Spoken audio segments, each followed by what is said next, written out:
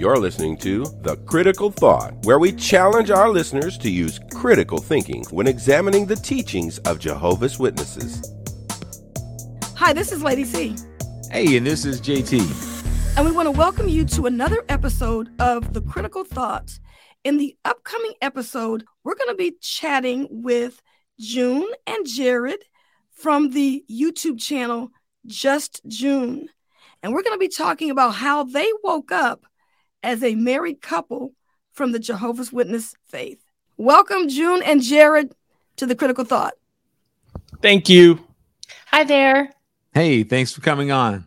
We are so glad to have you guys here. Thank you so much for coming on the program. I know June and I have been in contact quite often on our chat group, and we decided that we would collaborate together to learn about their story and how they woke up as a couple, because we end up talking to so many people where they just want to know how to wake up their spouse.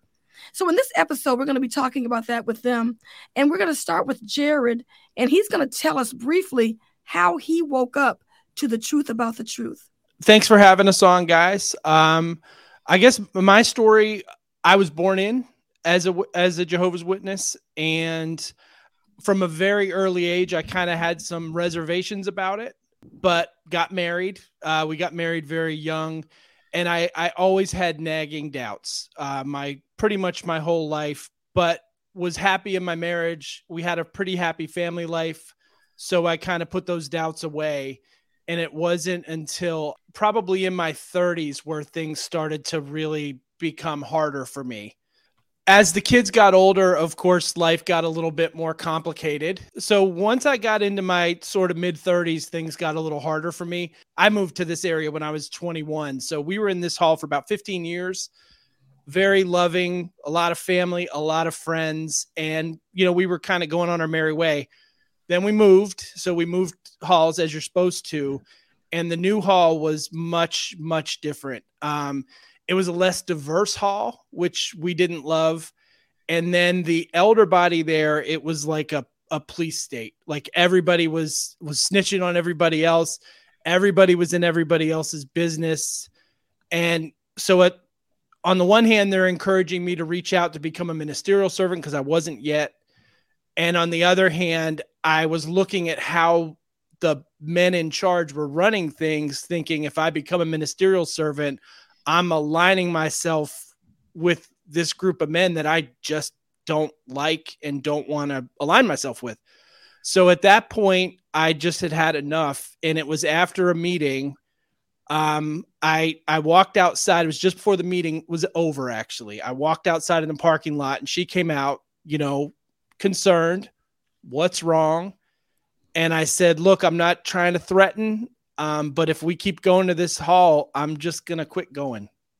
One of the elders at this Kingdom Hall, he actually said to me when there was a Bible study that was just down the street from us that was having marital problems, he told me that it was my job as a Jehovah's Witness to watch her and be on guard of what she was doing with her marital status and to monitor her.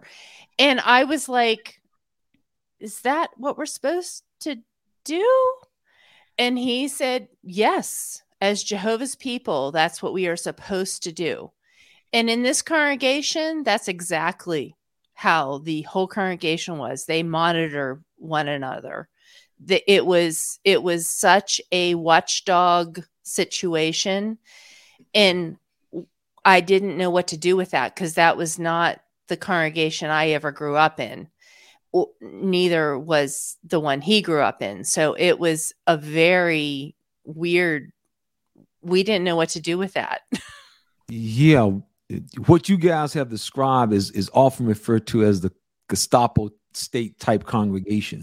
Where the culture in the congregation is always for you to snitch, to be ready to run to the elders. Anything someone does, and that will cause people like yourself to take that step back And was that what you guys continue to see that caused you, Jared, to say, I need to look at this thing again, as you saw this thing literally unfolding right in front of your eyes?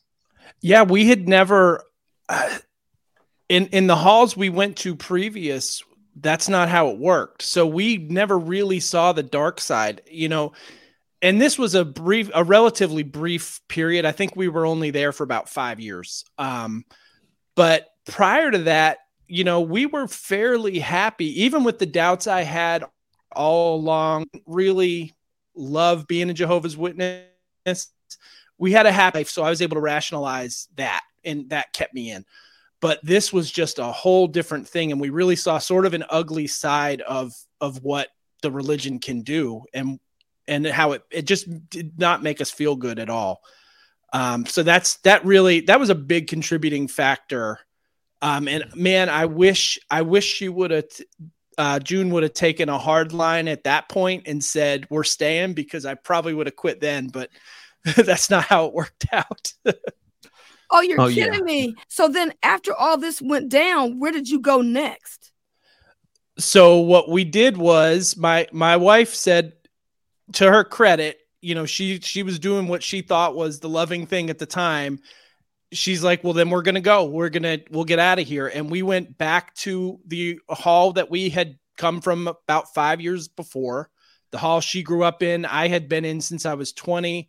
And this is a loving hall. Same thing. Lots of family, lots of friends. It was the same place. It was like a homecoming. And honestly, that kept us in. I think I was 38 or 39 when we moved back, and I didn't wake up. I didn't stop until I was 45. So that kept us in another 6 years. Yeah, that's very, very powerful, because Lady C and I, we often talk about what it would have been like if we had been in certain congregations. And and this is what keeps so many people in, that social setting, that social aspect of the organization, that is probably, from what we have seen over the years, that is the biggest driver for keeping people in the organization. Has nothing to do with religion, has nothing to do with the doctrines, the teachings. They stay because they got friends. And so that helps them to excuse any of the errors, any of the mistakes. Well, I got friends, but aren't we supposed to be about the truth? And so that is a very, very common perspective. I'm staying because I got lots of friends, not because of whether it's the truth or not. And we've seen that. So, okay. So now then, Jared, at this point, you're at this new congregation. What is the big crack in the foundation that really gets you going? Well, so we go back to this hall, and I was really close with the coordinator. Still love the man dearly. And he basically convinced me to kind of give it a go, give it the old college try. So I did. And I got appointed about probably 18 months after we moved Kingdom Halls. And actually seeing how things worked behind the scenes was a huge factor for me. There was two things. I saw how the organization functioned like a corporation, because he would kind of let me in on how things were working. I think he was hoping I would become an elder and we'd work together. And then around 2013, when the meetings stopped being what we all grew up with and started being a video production, I was basically tasked with that. And that made the meeting stop being any kind of spiritual experience for me and just being a product that I needed to produce and get out, because we were doing things with PowerPoint presentations and lots of slides during the meetings and the videos. And there wasn't like software to do it. So we kind of had to make it up as we went. So those were the two big things that just the big cracks started forming. And by the time 2017, early 2018 rolled around, I was completely just sleepwalking and disillusioned. I didn't want to do it. Would do things like lead the group out for field service on Saturday with my daughter, tell them we had a couple calls to make, and then we would just hit a laundromat and go home. Like I was just really going through the motions and very, very unhappy. No, you didn't. No, you didn't. We covered those laundromats. the elder, that was one of the things that always got me when I was growing up as a kid. The elders would always disappear. They would take us to the territory and they disappear. I'm going to see Sister Davis up here. We'll be back. Yeah. Because nobody wanted to do it. Nobody wanted to do it. Oh my goodness. I'm glad you shared that experience with about what happens when you get the chance to see how the sausage is made. You get to see behind the curtains.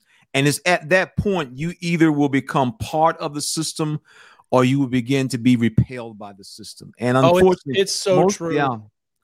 I mean, 6 months into being a ministerial servant, I told my wife, I'm not ever going to be an elder. I don't want to sit in judgment of anybody. Like, this is ridiculous how this works. I just want to be left alone and, mind my own business. Yeah.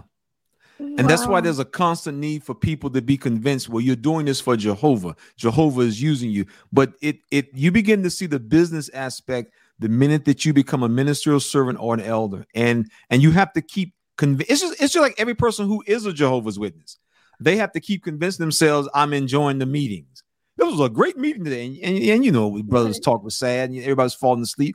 But you got to keep telling yourself that. And so as you move up each level in the organization, you have to keep convincing yourself this is the right thing to do. And that's kind of the way it works for most people until you reach the point, can't do this. I also came to the realization, and some of the few times I actually did go out in service for real, that the ministry was never about bringing people into the religion. It was about shared rejection, bringing everybody already in closer together. You'd go to a door, either they weren't home, you get yelled at, you go back to the car. How did it go? It didn't go well, man. We're really close to the end. And everybody just it just reinforced what everybody already thought. And I really believe that that's what the ministry's for. Because how many times you really don't see a whole lot of new people being brought in that way, but it's a way to keep people busy and to keep people kind of galvanized that, man, we are really close to this all ending, and they need that. That's an excellent point. Keeping the friends busy. That was a statement that our old Dio always said. We got to keep the friends busy. That's a great point, man. That really is.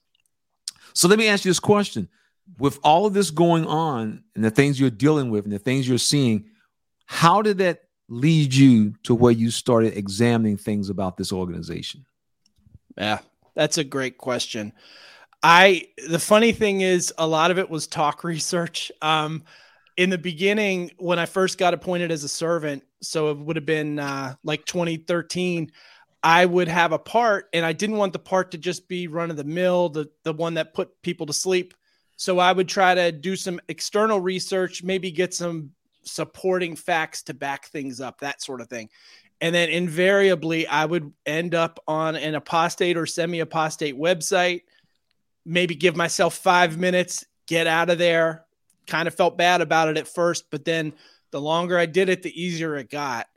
And so it was really trying to do research to try to make my parts somewhat interesting is what kind of led me down the internet rabbit hole, because I was very naive, even being an internet. I've been around the internet since it was a thing. I always assumed when they were talking about apostate materials, it was, the handbills we used to get out in service occasionally, or the apostates picketing at a convention. I never really thought about looking online for it. So I just kind of found it by accident. And then once I did, that opened my eyes a lot to what was going on. Yeah. Once I like down the rabbit hole. That's the way it goes. Yeah. Yeah. Right. Okay. So then what was the first website or YouTube channel that you actually came across during your wake up process? I think there was like a couple of message board sites like JW Talk or something like that, but it was Paul Grundy's JW Facts was a huge one for me, because the way it was laid out, I really like to read, and he had a lot of information that I could just sit back and read, and it was fantastic. Yeah, that is so true. That site was a very powerful site for me. And now at this point, what do you do with this newfound knowledge? Because you're married, you got a family. What do you do with this? Nothing, unfortunately. I just swallowed it all and was trying to figure out an exit strategy. And honestly, kind of hopeless. I didn't see a possible way out. Though it was a dark time for about a year and a half. And it was very difficult. Well, that's very interesting that you were able to stumble across this information and be able to hold it for like a year and a half. Because I know people that called us up on the phone and they were like, I want to tell my family today. How do I break this news? So you want to go ahead and finish telling us how the process worked for you? Yeah. I mean, I didn't have any interest in just leaving by myself. I was not going to be willing to lose my family over it. So if it was a matter of I didn't feel safe or I didn't feel like there was a chance of my family coming out with me, I probably just would have stayed in and been miserable. But fortunately, that didn't happen. In October of 2018, my wife went away to an inpatient facility for about a month. And that was the thing that for our family sort of stopped time, if you will. I had some real conversations with my children for the first time, and we all sort of gave each other permission to really talk freely about how we all felt. And it turns out we all felt the same way. Except for me, I wasn't there. This was with my wife absent from the picture, and we didn't do anything Jehovah's Witness related for that month.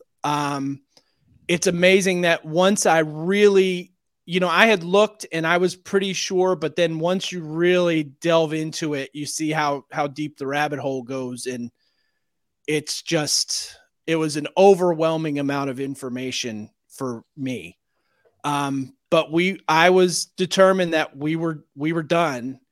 And that's pretty much how I woke up. I feel bad because this was all done, three of us with one very important member of our family, not kind of in on those conversations because she couldn't be at the time. But that's how it went down. And I knew at least when I left, I was getting out with my kids. And I had a really, really good feeling that though it would take some time, that June would come out as well with me. Amazing. Is it not amazing how your kids or young people, they're ready to go? They're like, Daddy, we've been waiting for you a long time. I mean, they're ready to go. Yeah. I mean, I have got, our daughter came out a few years prior, and that was another big chink in the armor for me. So when I told her what my thinking was, her reaction was, oh, thank God.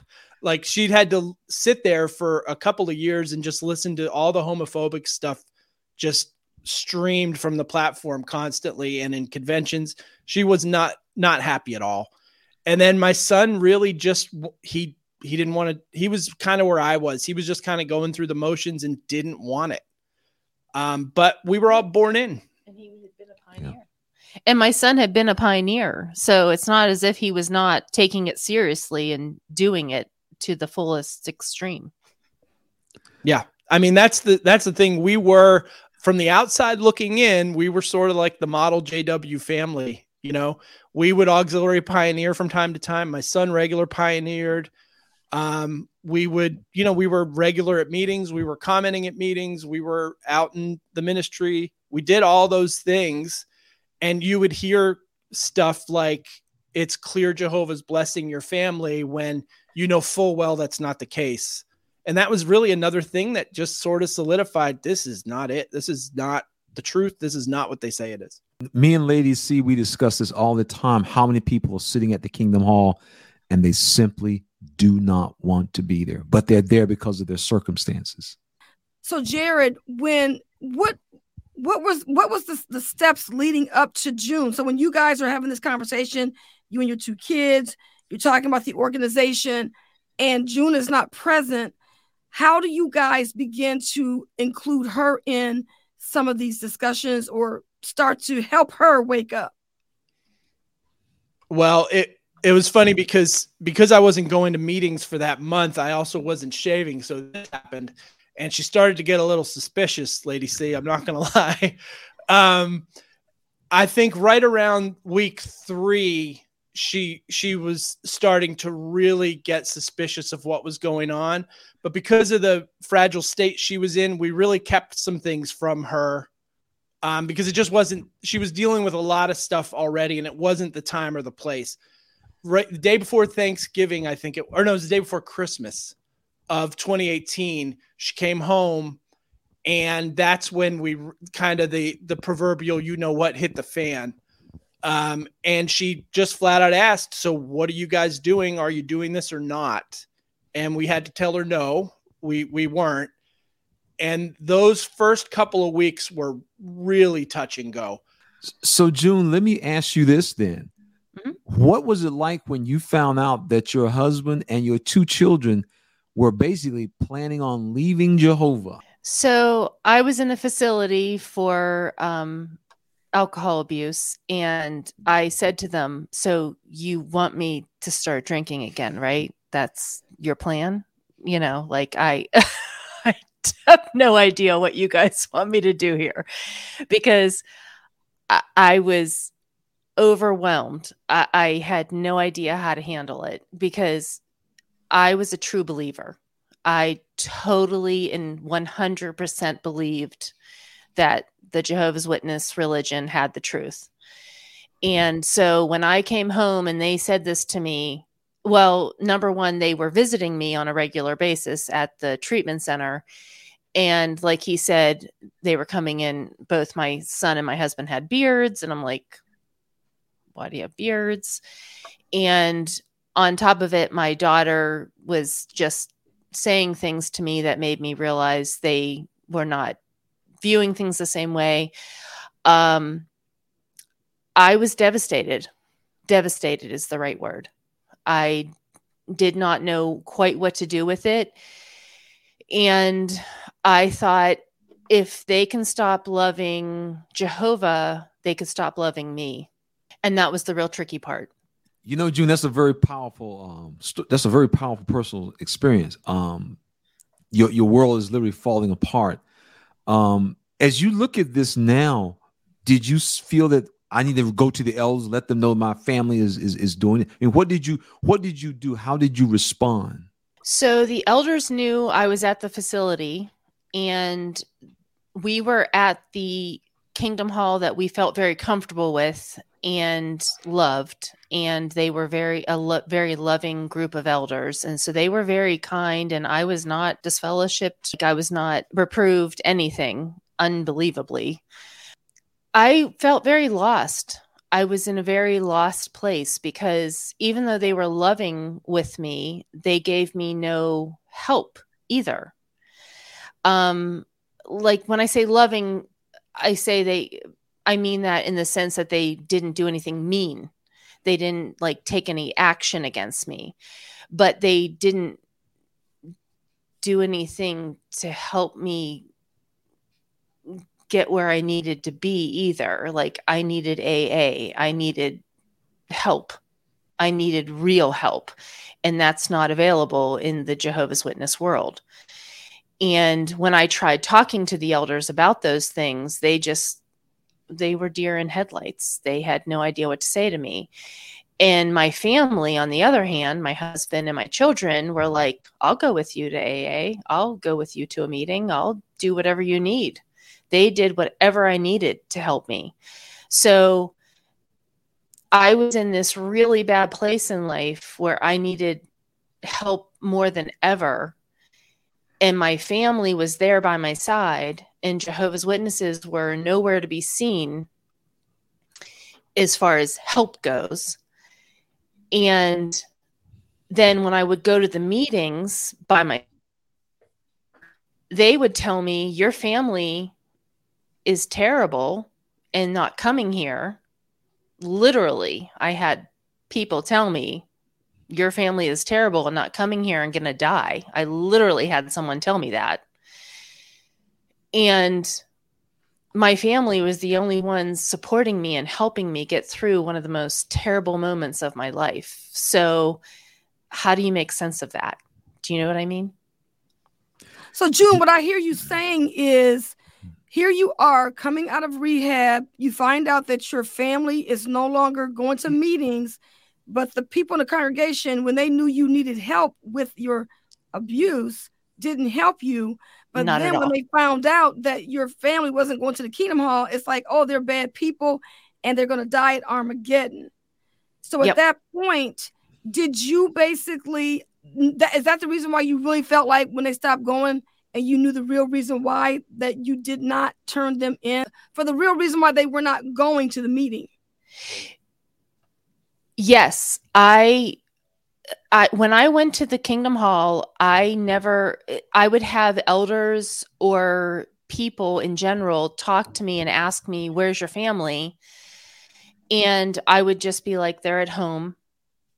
And they would pressure me about it. And I would just be like, they're just not feeling it right now. And I would never say like, they don't love Jehovah anymore. Or they don't want to be a Jehovah's Witness anymore. I never said negative things about the truth or about the organization.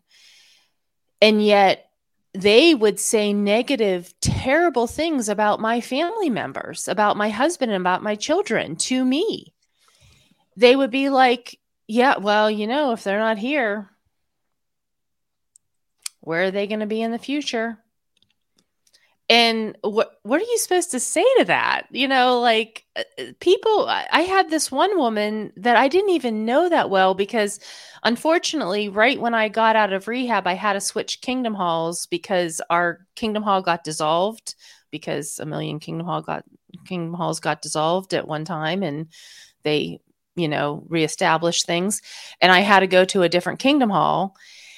And I went to a new Kingdom Hall, and this older woman came up to me that did not barely know me, but probably heard a bunch of things through the rumor mill, and asked me where my family was. I told her they weren't there. And she told me, if they're not here, they're not going to make it in the new system. You know that. So she told me. And I'm like, you don't even know my name. And you're telling me that my family's not going to make it in the new system. That's real kind. Thanks. And that was the meeting that I left. And I think I never went back again after that older woman that I don't even know her name came up to me and said that to me. Well, June, that is cruel. And I know I just ran across some documentation where somebody had sent us gave us a message about being destroyed as well. Now, when you decided not to go back to the Kingdom Hall at that point, were you still believing that this was the truth? I did. Yes. I still believed, and I was still struggling with it.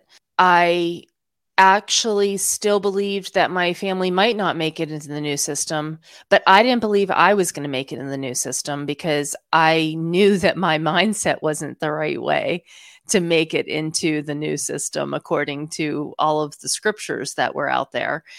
So I thought, well, we're not going to make it. And then somewhere along the line, I don't know where, and I can't tell you what exactly, but talking to Jared and him, I kept asking him, what made you think it's not the truth? What made you believe it's not the truth? And he would say to me, I'll tell you, but you can't unhear it. And when he would say that to me, I would be like, what? What do you mean I can't unhear it? And he'd be like, I'll tell you whatever you want to, but once you see it, you can't unsee it. And so I'll tell you, but that's it. Then you're stuck knowing the truth. And I think that was the best way to put it for me, because I didn't ask him right away. I didn't say, okay, well, tell me. I was like, I don't know if I want to hear this. Like, wait a minute. Wait a minute.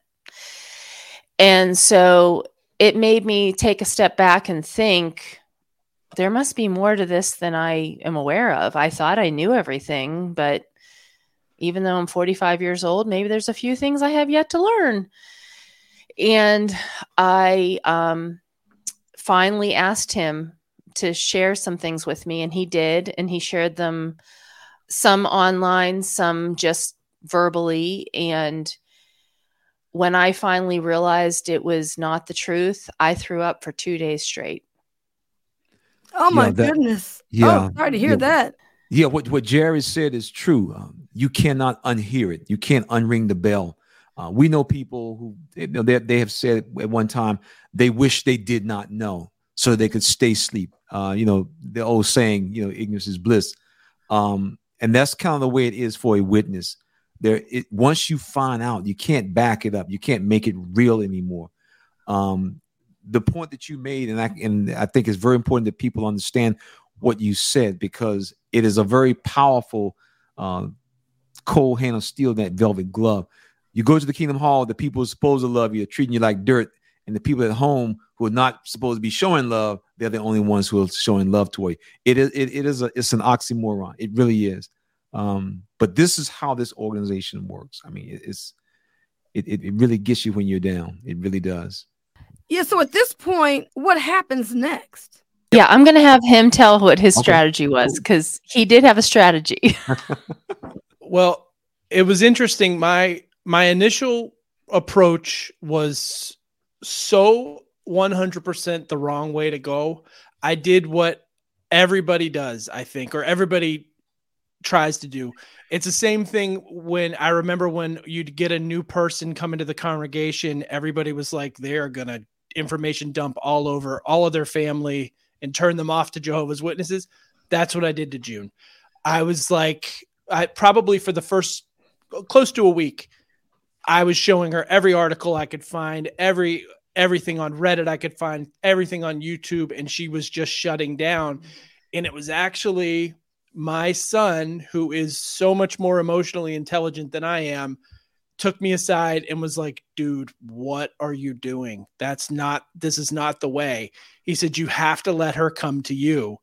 And I generally listen to him because he's a smart kid. So I just backed off. And that's where what June said before, where we kind of like went to our separate corners a bit and didn't really discuss it. She was going to the meetings. I was not. We were getting along otherwise just fine, though. And then finally, little by little, the curiosity got the better of her. And that's when it started with, well, what is it about this you can't do or don't want to do anymore? And that's when I knew to just avoid that temptation to push in hard. And I just backed off a little bit further. And I just let her come to me when she was ready. And it was actually really funny because I could tell she would always, at that time she had afternoon meetings. So she would study her Watchtower in the morning before the meeting. And I was usually just watching soccer games or whatever. And she would study her Watchtower. And for the first few months, study it, all was well, go on her merry way, go to the meeting, come back. About 3 months in, she started basically hate studying the Watchtower. Just like, can you believe this crap? And that's when I knew it was pretty much just a matter of time, because she would start pointing out stuff in the articles from the completely apostate point of view, even though she didn't know. I think she was an apostate before she knew it, basically. But then, eventually we finally had our big talk about, kind of certain doctrinal things that didn't make sense, dates that didn't make sense. And just the fact that 8 billion people have to be massacred so 8 million people can survive, like that type of logical thinking. And by now she was in the right mindset where all these things were landing. And that's when she had a pretty visceral reaction to realizing, that this isn't real. None of this is real. The paradise isn't coming. And it was a tough time, but ultimately really thankful for it because it got us to where we are now. I'm glad you said that, because I think, and Lady C and I, we've discussed this on so many occasions. This is probably the most important thing that people understand when it comes to getting their family out. You cannot dump on them. You can't do that. And the way you explained it, that is the best technique. It may not guarantee, but one thing is for sure, if you try the dumping's not going to work. It's not going to work. You have to fight every instinct to do it. Yeah. I realized this because then he was so kind with me, and then I really wanted to wake up my mom, and I dumped on her.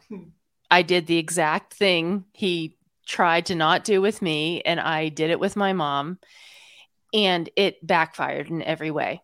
You know, she did all the typical things of putting up a wall and, you know, doubling down and just saying, no, it's the truth. It's the truth. And my mom's not even probably the most staunch Jehovah's Witness out there, but she became one when I started pushing her. So that's not the way. I just want to tell people, don't do that. Yeah.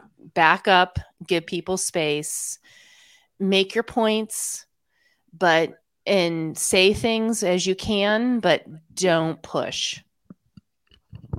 And then one other thing, you know, you have to realize that the people you're trying to wake up in a lot of cases have been in this for decades, sometimes their whole life. You're not going to get somebody out in the space of a week.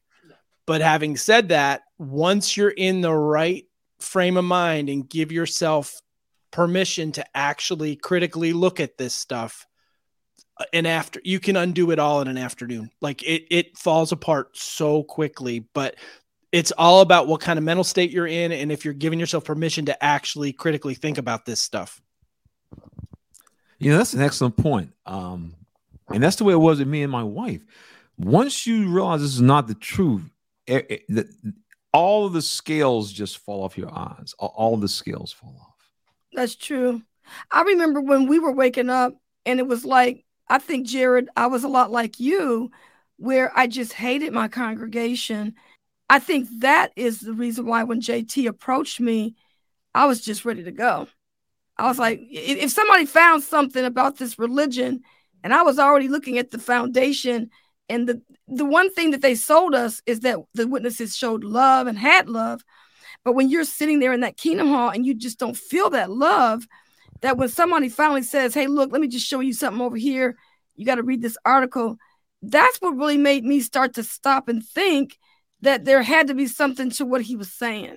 Yeah. Because the people were already showing that they didn't have the love that the religion claimed that they had.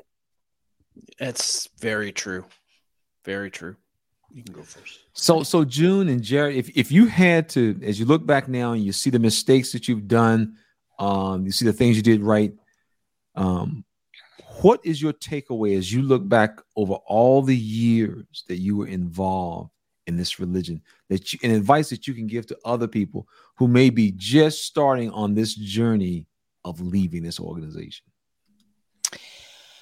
I would say, don't think it's so easy to have friends within the Jehovah's Witness organization. You have built-in friends, and coming out of it at 45 and trying to make friends was not easy. But don't think you can't make friends. Don't think you can't find a new way of life. And you don't have to have, that's the thing, Jehovah's Witnesses, like you have a built-in 150 friends, like at an assembly easily. So you think when you come out of this religion that you need to have 150 friends, when that's not normal. That's not typical. Having 5 good friends is reasonable, and you can find at any age a few good friends. You just have to go out there and be willing to put yourself out there and look for it. And I have found through a few different avenues some really good friends that I'm so thankful for. And I think that that's especially at my age, that was one of the things I was so fearful of. Am I going to be able to find anybody to be friends with? Because I had the same friends. I was raised as a Jehovah's Witness. I'd had the same friends from the time I was born to the time I was 45, and I knew none of them were going to talk to me anymore. And I knew most of my family, I have a few family members that are not Jehovah's Witnesses that still talk to me, but most of my family members were Jehovah's Witnesses as well. And I knew they weren't going to talk to me either. I'm not disfellowshipped, but they don't talk to me very much. So it's, you can find that. Don't be afraid to be yourself, go out there and look for friends. And you can be in the community, go to a community center, go, to an animal shelter. There's places to find friends. And Jehovah's Witnesses just don't think about those things because you've always had the built-in way of doing it. And that's probably one of my things I would say. And for me, while you're in, if you have that little voice in your head telling you that something doesn't add up and something's not right, listen to the voice, do the research. And at the same time, the best advice I got was actually from my therapist, because I had been going a couple years before we stopped going to the meetings. And once I stopped, I sent him an email that was basically like, it's all hit the fan. And what he sent me back was, there's no need to rush re-examination of your faith or all these value systems. Building slowly and piece by piece is a more skillful way to go, was the exact thing he sent me. And it was the best advice. So if you are, say, a teenager, because a lot of these kids now with YouTube and TikTok and all of that are waking up earlier, be safe. Do what you have to do until you can safely make your exit. No matter what stage of life you're in, you don't have to rush it. And then just know that, the world is obviously not a perfect place, but it's not what they make it out to be either. There's a lot of good people out there. There's a lot of good organizations out there. I had this epiphany during Halloween last year. We were sitting on our front porch handing out Halloween candy to all these adorable little kids. And you felt like you were, even something little like that, you felt like you were part of this community. And that's exactly what they don't want you to know, that even little moments like that exist. They're beautiful. And it's not real scary out here. It's actually like hitting that easy button from Staples. Much easier way to live your life. That's great. Those are two things that Lady C and I, we always emphasize. Build a new clientele of friends, and there is life after Watchtower. June and Jared, we want to thank you so much for being on The Critical Thought, sharing your story. And for those of you who want to know more about June and Jared, be sure to check out their YouTube channel at Just June. And what I'm going to do is leave the link to their channel in the description. This has been Lady C. And this has been JT. And we'll see you all on the next episode. Take care of yourself. This program was sponsored by Critical Thinkers.